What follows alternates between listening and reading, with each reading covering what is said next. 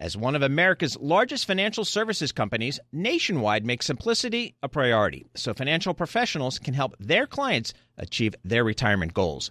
Nationwide Investment Services Corporation, member FINRA, Columbus, Ohio. Collaborate for a greener future at the Bloomberg Green Festival, a groundbreaking celebration of the thinkers, doers, and innovators leading the way. From design and culture to technology, science, and entertainment. Hear from inspirational speakers and immerse yourself in climate solutions. July 10th through 13th in Seattle. Title sponsor, Amazon. Official airline, Alaska Airlines. Get 20% off using promo code Radio20 at BloombergLive.com/Green Festival.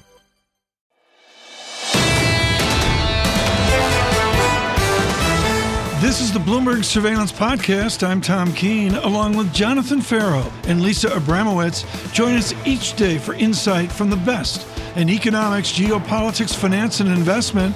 Subscribe to Bloomberg Surveillance on Demand on Apple, Spotify, and anywhere you get your podcasts. And always on Bloomberg.com, the Bloomberg Terminal, and the Bloomberg Business app. This is a joy. It's a joy always to speak to Claudia Sahm. She's founder of Sahm Consulting, Bloomberg opinion columnist, and former Federal Reserve economist. But far more, when you're that young and you come out of Michigan and you're codified with a rule in your name, there's very few people in the economics game that can say that. Claudia, where did the Sahm rule come from? Was that a paper you did in your spare time on a trip to Europe and said, I think I'm going to come up with a rule? How did the Sahm rule get invented? The reason the Sahm rule exists is it was part of a policy proposal I had to automatically send out stimulus checks during a recession and to calibrate, how much you send out, how often. So it really was a sidebar to the policy proposal. It's turned out to be considered relatively useful to people watching recessions, but that was never the point of it. The Heritage of Michigan with Betsy Stevenson and others there with Claudia Sahm. The Sahm rule is now full front and center. Colby Smith writing it up in the FT 10 days ago. How many states are in recession based on the Claudia Sahm rule? Right. Well, there's different ways you can calculate it at the state level, but somewhere around 10 or less states are in a place where their unemployment rate at the state level has risen more than 0.5 percentage point. So that's kind of the rule at the national level. We're not calibrated at the state level. And yet I think it's a good exercise to look under the hood and see how various states are doing in terms of their unemployment. And a big one within that group that has, this higher increase in unemployment is California. And that's a big state. If you do look at some of these pockets of pain and then you look at the overall aggregate, does it make the overall aggregate look worse or better? Because some of the increase that we've seen in unemployment have really been driven by a few pockets of pain. Right. And that's the thing to look at in a state like California. There's been some very specific areas of distress. So you think about the tech sector, which is important to California's economy. And the question now is where we see these pockets of stress, do they spread?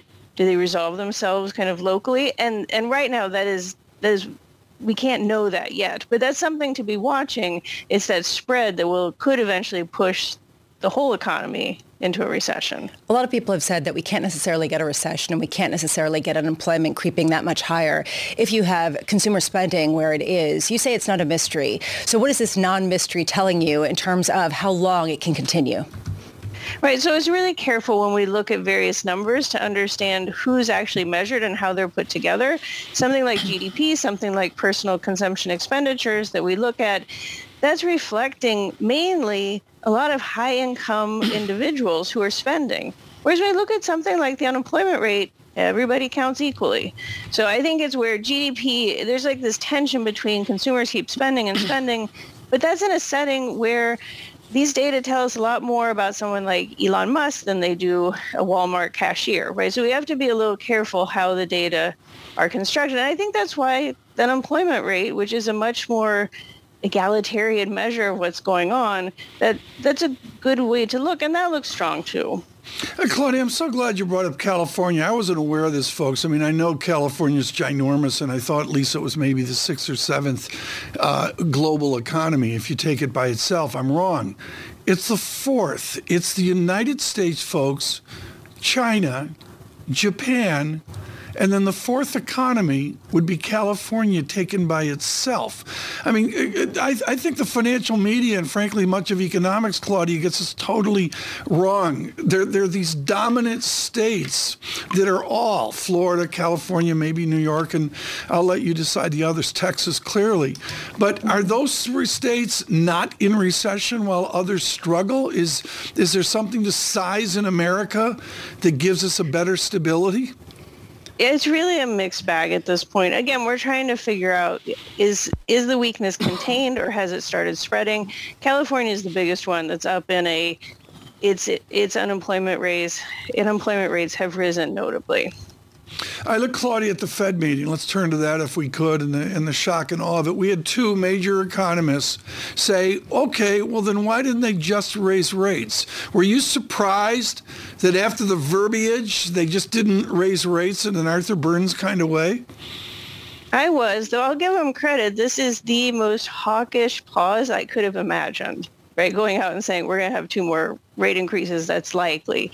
Now, likely just means that people are putting 50% or greater odds on needing to raise rates. So it's not necessarily a done deal. I'm sure there was a robust debate at this meeting about what the policy change should be.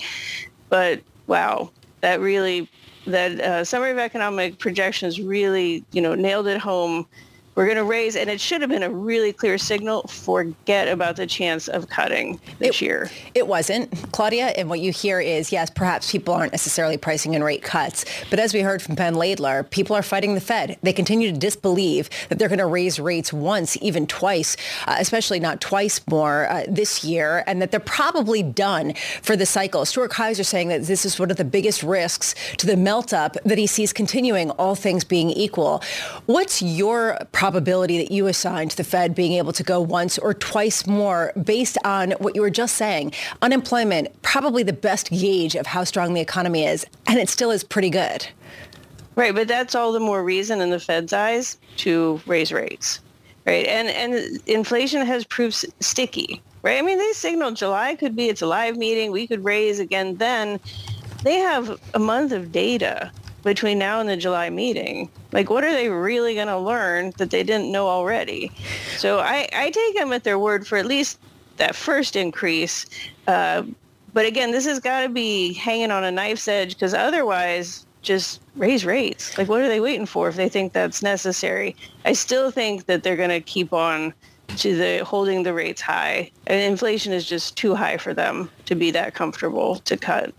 Which is one reason why people are really curious to hear what Jay Powell has to say. He's heading to Capitol Hill Wednesday, tomorrow, and Thursday, and he's going to be testifying first time since the banking crisis kind of arose. How much do you expect him to double down and to say, you know what? You guys are getting it wrong. We're going to raise rates further. You can't just rally into strength and expect us to do nothing. Right. And I think, reading the monetary policy report that goes along with, when he testifies, it certainly has that flavor. There are boxes on how we think about the what's happened in the banking sector. They still are they're lying. This is very isolated. This doesn't have anything to do with interest rate policy. I think you can see in that report emphasizing these same points. So like you said, doubling down on what he's already said. And I don't think... he's not going to want to go far from that script, because they really did want this to be hawkish. Claudia, one final question. What's our history of guessing or gaming or judging the trend and the second derivative of disinflation? Do we get that right ever? Rarely. If you go at the historical record, within, a reasonable amount of time, facing this disinflationary cycle, how to do enough, how not to do enough. Because again, this is not Volcker Fed that walked in and said, we want this and we want it now. So there isn't much to compare it to. Frankly, the Fed's forecast, especially in the out years, it's like, wow, that's pretty optimistic. And yet they could pull this off. There's still signs of it, but I think they're going to be very cautious in stepping back, even as inflation starts to fall. I mean, it's really important here, and I guess it comes down to the disinflation trend. And in housing, we get housing data today. Pantheon folks, and this was a wonderful article over the weekend. They were just blistering that the housing confidence and housing certitude, Claudia Sahm, is just wrong. Harsh language. They said housing in America, the hope of it is divorced from reality. Have we become too complacent about the ramifications in real estate of these high interest rates, waiting and hoping for that disinflation? Right. Well, I mean, housing is one of the primary sectors that the Fed should be working through to get to the real economy. I mean, that's one of the most interest rate sensitive sectors. And it's been, I mean, we've seen initially a lot of optimism pulled out and now maybe more put back into the market. And as with all of these pieces, the Fed cannot move the economy on a dime, right? There's a lot of going on in the pieces, but that's a primary transmission mechanism into the rest of the economy. Claudia, thank you so much, and congratulations on the amount of work we see on the Sahm rule out there in this third quarter now. Third quarter? Almost third quarter of 2023. Claudia Sahm of Sahm Research. Nobody ever says make it complicated. That is why Nationwide makes simplicity a priority by providing financial professionals with straightforward, client-ready resources. From clear strategies to help clients meet retirement savings and income needs to ways to cover rising healthcare costs and more. Nationwide simplifies planning so more time can be spent helping clients. Nationwide is on your side. Nationwide Investment Services Corporation, member FINRA, Columbus, Ohio. Hi, I'm Ron Kraszewski, Chairman and CEO of Stifel. Financial advisors, if you're not growing your practice, you're losing market share. Stifel is a growing, entrepreneurial, advisor-centric firm built for successful advisors like you. Imagine having the resources of the largest wirehouses and the support of the boutique shops, but none of the bureaucracy to get in the way of you serving your clients. At Stifel, it's your business, your book, your clients. I always tell the advisors we're recruiting, I want you to come to Stifel and double or triple your business. Most of them laugh and shake their heads, but I'm serious. Don't take it from me. Take it from Stifel's #1 finish in J.D. Power's 2023 U.S. Financial Advisor Satisfaction Study. So, there's a reason why 148 financial advisors joined Stifel last year. Come join us and find out why Stifel is the firm where success meets success. Visit www.choosestifel.com. Stifel Nicholas and Company Incorporated, member SIPC and NYSE.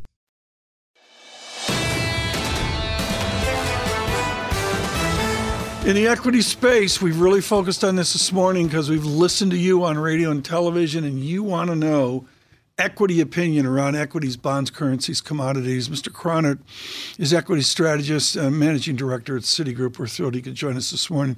Scott Cronert, what a strange time. I want you to describe right now how you address in writing fear of missing out. Where is that in an equity strategy right now? Well, where it is right now is in the performance gains you've seen in this tech growth component of large cap equities. And it's also increasingly showing up in a lot of our positioning data. So over the weekend, our quant colleagues pointed out that looking at futures positioning, it's about as bullish as you've seen since the global financial crisis. So there certainly has been a crowding in effect underway as this NASDAQ-led rally has really kicked in.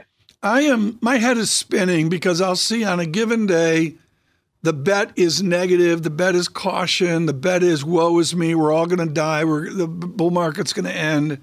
And then you just said the bet is actually that people are very bullish. You can't have it both ways. Which is it? Well, the starting point is the fear that was kicking in last year as the Fed peak hawkishness was kicking in, and we were really concerned about recession risk. And so you went into this year with probably a little bit more concerned positioning related to this mega cap growth cohort, which felt the impact of the multiple compression last year. Heck, we're using this 4,000 target that we can get to. The same target we used start of the year. Start of the year, we looked bullish versus the futures implied positioning. Mid-year, we're hanging on to this target. Now we're looking bearish. So, there has been a pretty good seesaw at work here. And I think the point we're making is that what comes with this price action is an implicit expectation around fundamental follow through. And our concern, quite simply, is in the shorter term, for all of the AI euphoria kicking in, the higher you go now, the higher the implicit expectations you set up for. And that just sets a pretty high bar going into the Q2 reporting period. So you think that this is going to be a earnings-led decline because we're going to see some sort of decline to get down to your target of 4,000 before going up to where you see it eventually ending up, which is around where we are right now. So is that really going to be the catalyst? Big tech earnings reports that disappoint? I think we're going to find across the board. I mean, every company in the country better have an AI strategy that they're talking about as you go into Q2, a reporting period. The issue is going to be to what degree does that show up in fundamentals? And it wasn't that long ago that we were thinking AI was sort of a 25 event. It's been pulled forward, courtesy of some of the big tech names of late.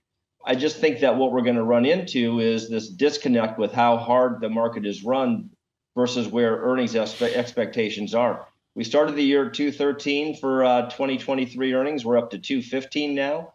And so our call around earnings resilience has been very solid here.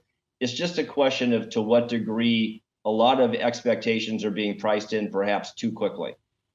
So you think that people who think the Fed is going to be the killer of this rally are overstating things, that there's going to be some sort of additional rate hike or two, and perhaps stickier inflation that could really undermine some of the valuations that have gotten baked in here.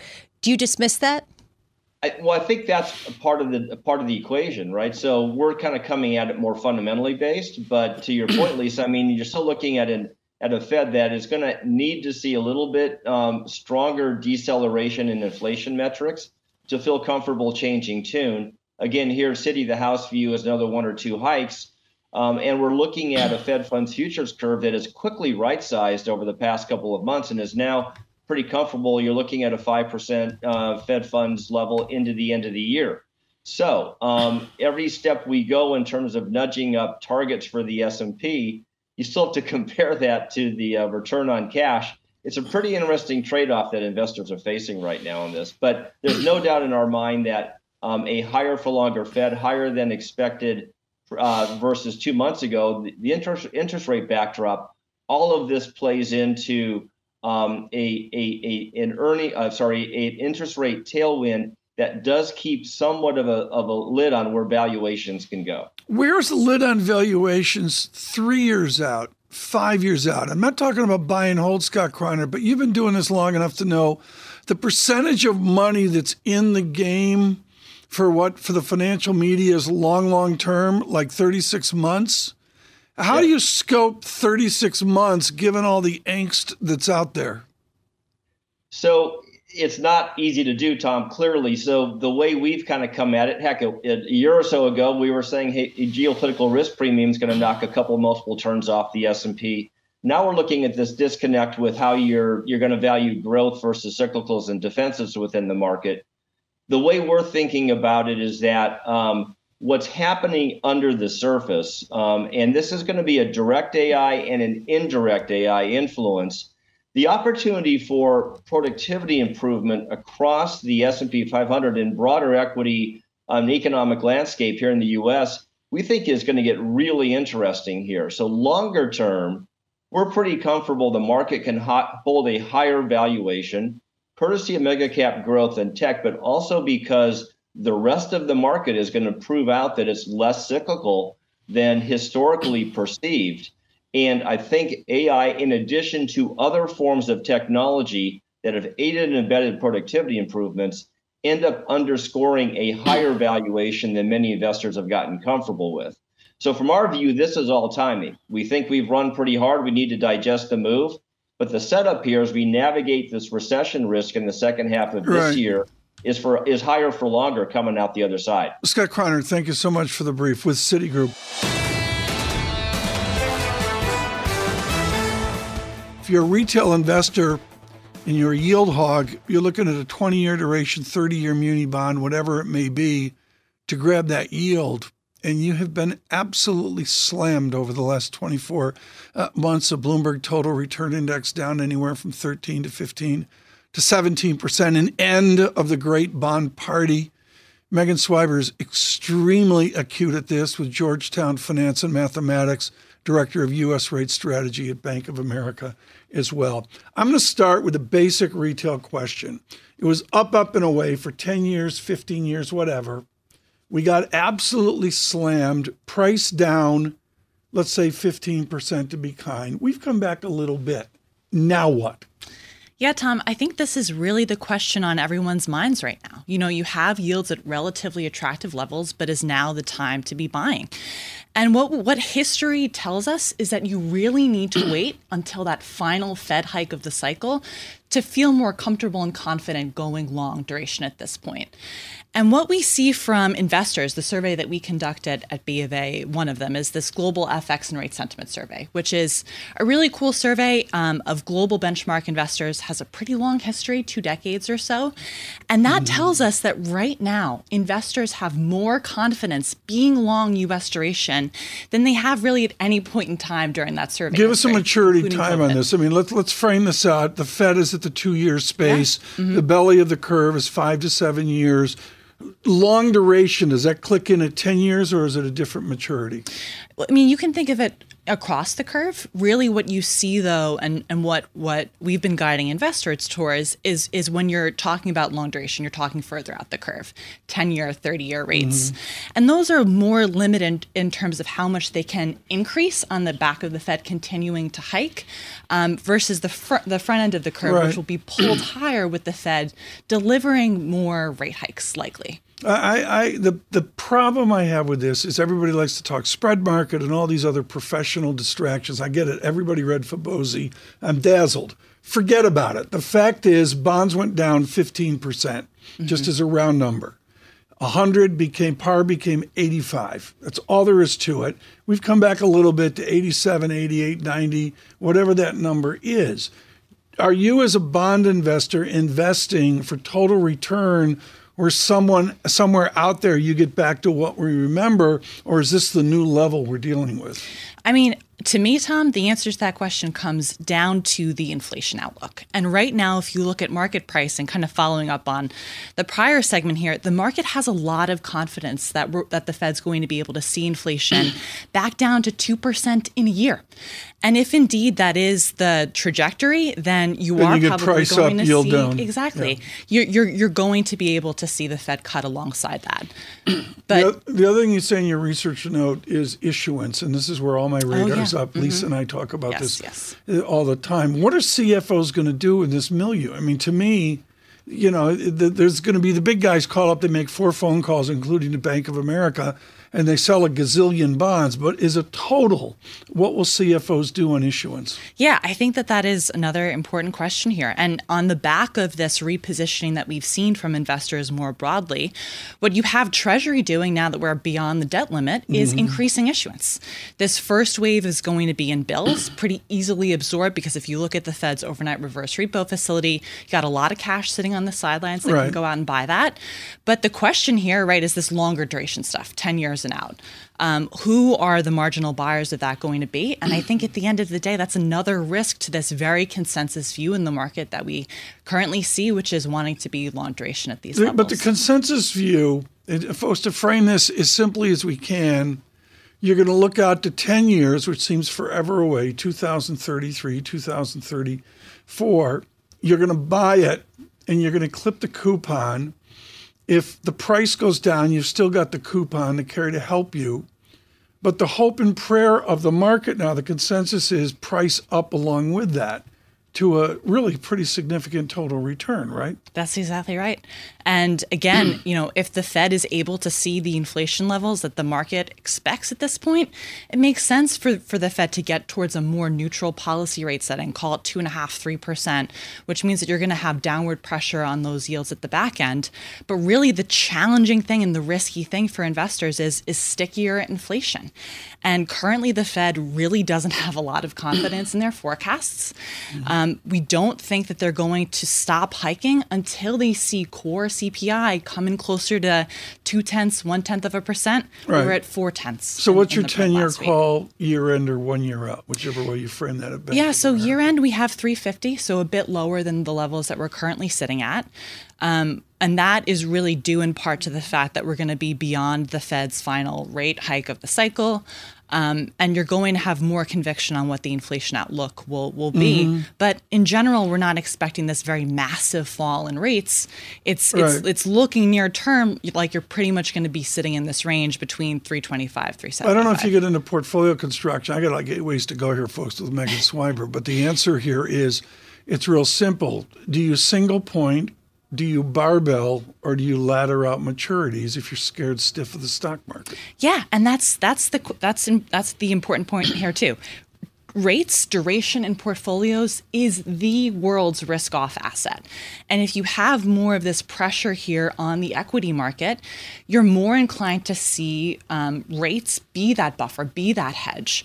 A key point here, though, is whether or not we're going to see this recession that many economists were calling for at the start of the year. That's worked out. The data's been so resilient, right? The U.S. economy is just a lot more resilient than what the Fed, what economists more broadly were ultimately giving it credit for, which limits how much you can really see the equity market fall and rates fall alongside it. I got to go out to the long-term space. It's great when you see Apple Computer put out a 30-year piece or whatever, and it's sold in 2 seconds. Is well. What is the plus minus of long duration full faith and credit right now? Yeah, I think you have to be a little bit more humble about how far rates can fall. The Fed, when they were implementing the flexible average inflation targeting strategy, a big part of that, right, was being able to see nominal rates move higher, be able to build in some buffer when they're cutting. So I think that the probability that the Fed cuts down to the zero lower bound is more limited here. You probably have to think that in a Fed cutting cycle, when we're in more of this mild recession, is closer to 2.5% than it is falling all the way back down to zero. I mean, I'm looking here, and it's amazing how this is the trap, folks. You got to be careful here. As many of you know, I bought the 100-year Austria. It's like now a 97. I'm down 70% in that piece right now. It's on the mat. I mean, even with some of the constructive things of Europe or whatever, the Austrian 97-year piece is still, it hasn't come up. That's a trap you're talking about on a less, inflammatory basis.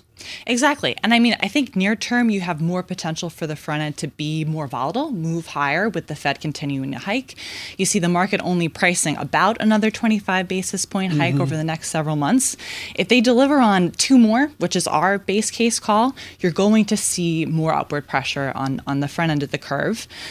So we think that investors who've really been positioned for the end of the hiking cycle, which is curve steepeners, long duration, right, you need to be careful here. And I think a good way to hedge this is to push back on what the market's pricing for inflation. The way to hedge it is to buy NVIDIA, right? Yeah, I can't comment on that. She's got Megan Swiber. So thank you for compliance for Bank of America.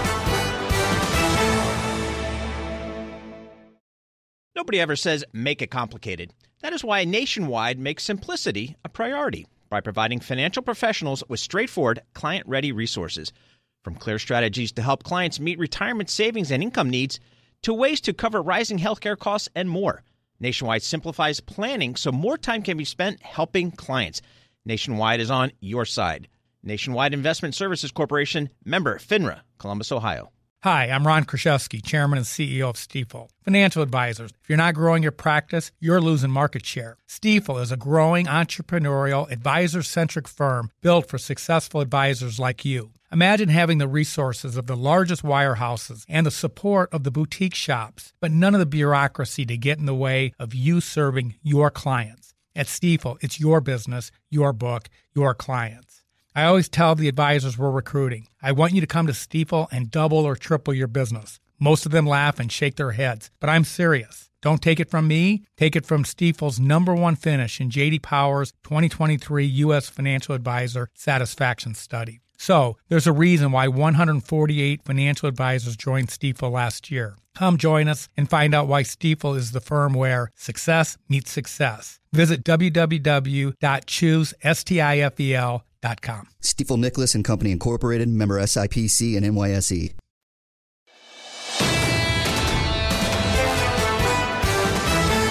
Sometimes I miss it.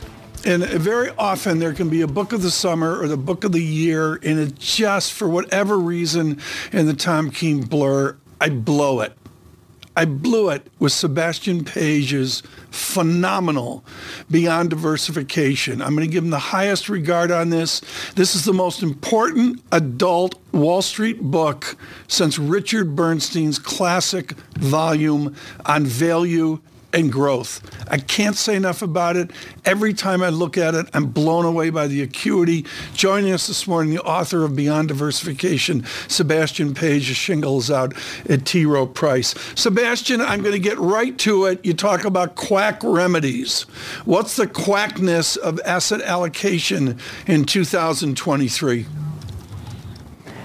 Tom, we're going through a regime shift in asset allocation. You know, this is a critical time in capital markets history, in my mind. After 40 years of declining rates, we've finally made a higher high in rates, and we've wiped out $17 trillion in negative yielding debt.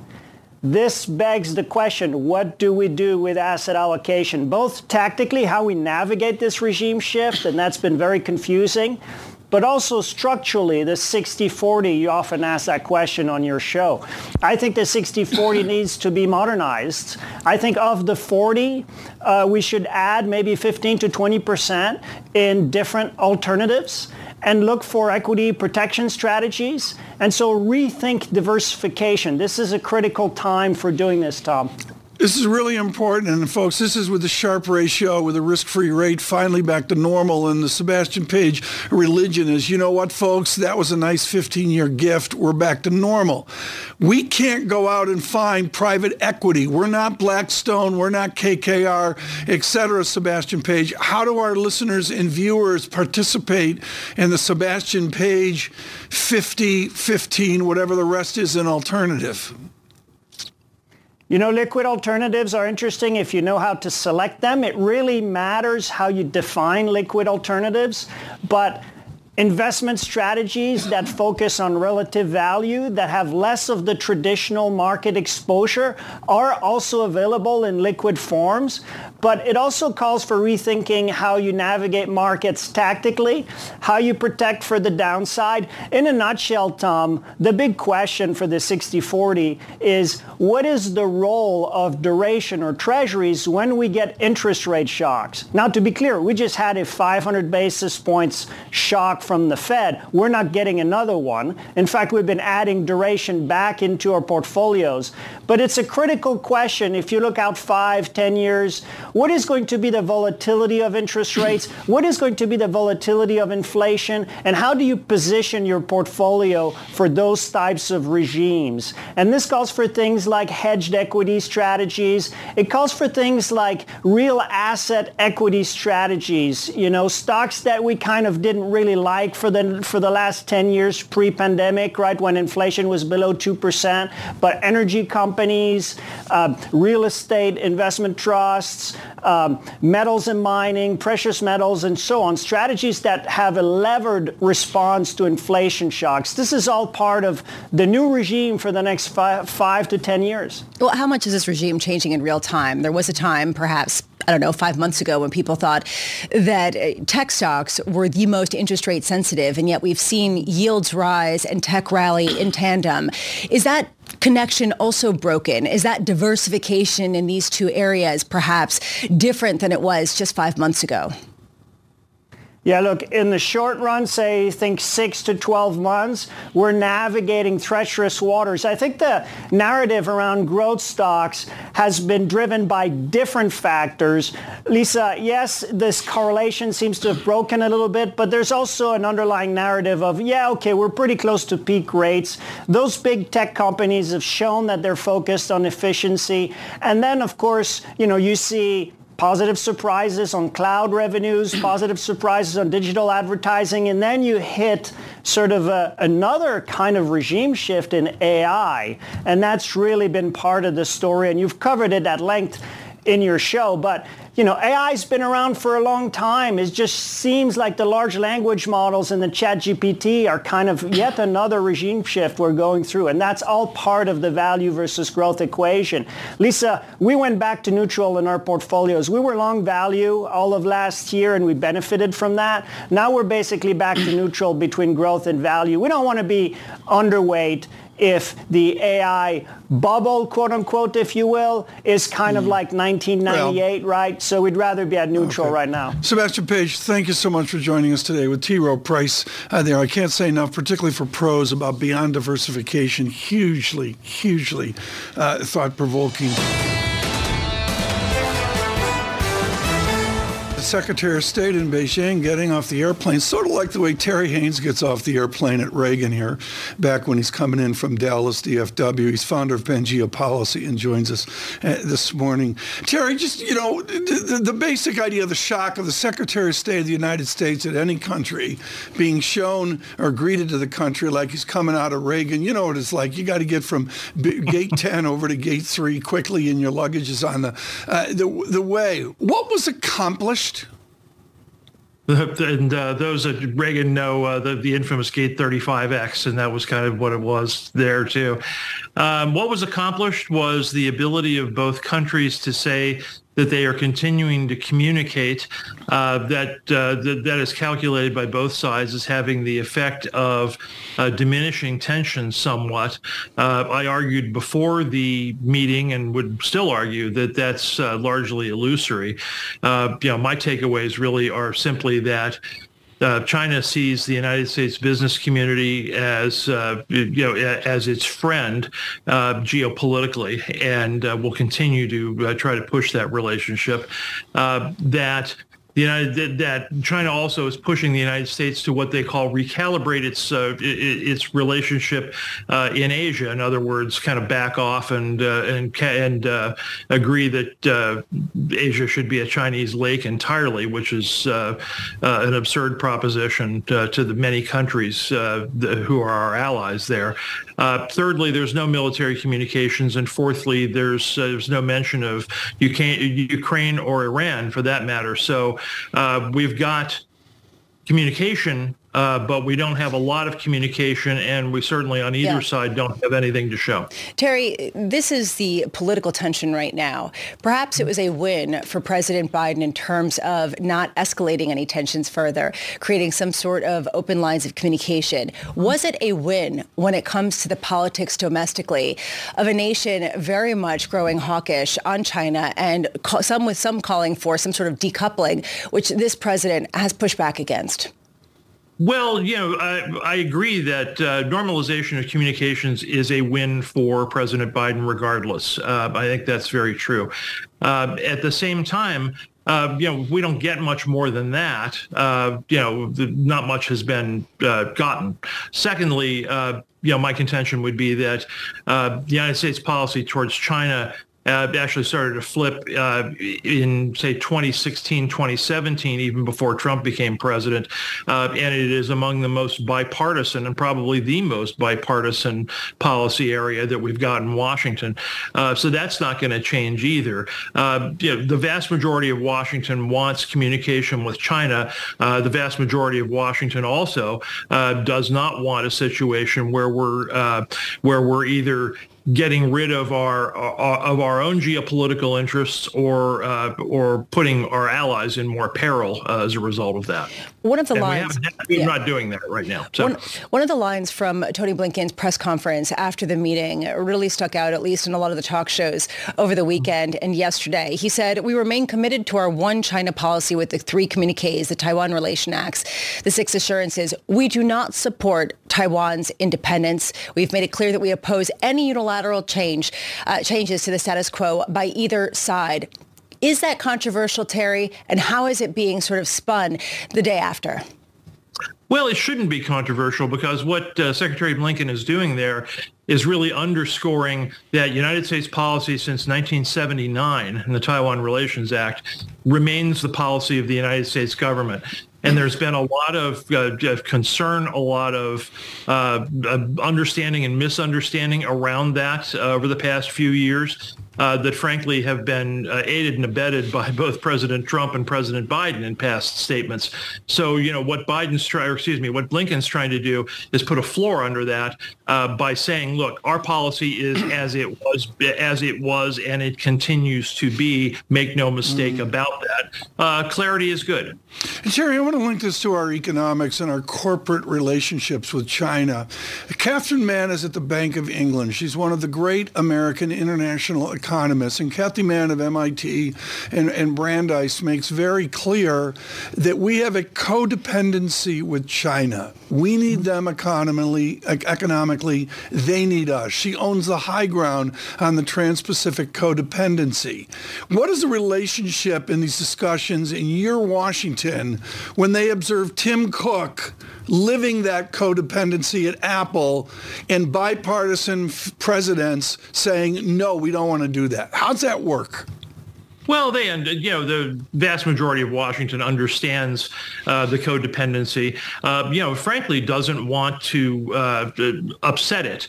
I find the whole war of rhetoric here, whether it's decoupling or de-risking or anything else, to be a little overblown on the street. Nobody's talking about removing Americans or American business from China. What China is trying to do simultaneously, though, is trying to attract and continue to have in American business and American investment, while at the same time making the terms under which non-China investment will exist to be more onerous than it already has been. But I don't see the United States as trying to take that away. Terry Haynes, thank you so much with Pangea Policy. Subscribe to the Bloomberg Surveillance Podcast on Apple, Spotify, and anywhere else you get your podcasts. Listen live every weekday starting at 7 a.m. Eastern on Bloomberg.com, the iHeartRadio app, TuneIn, and the Bloomberg Business app. You can watch us live on Bloomberg Television and always on the Bloomberg Terminal. Thanks for listening. I'm Tom Keene, and this is Bloomberg.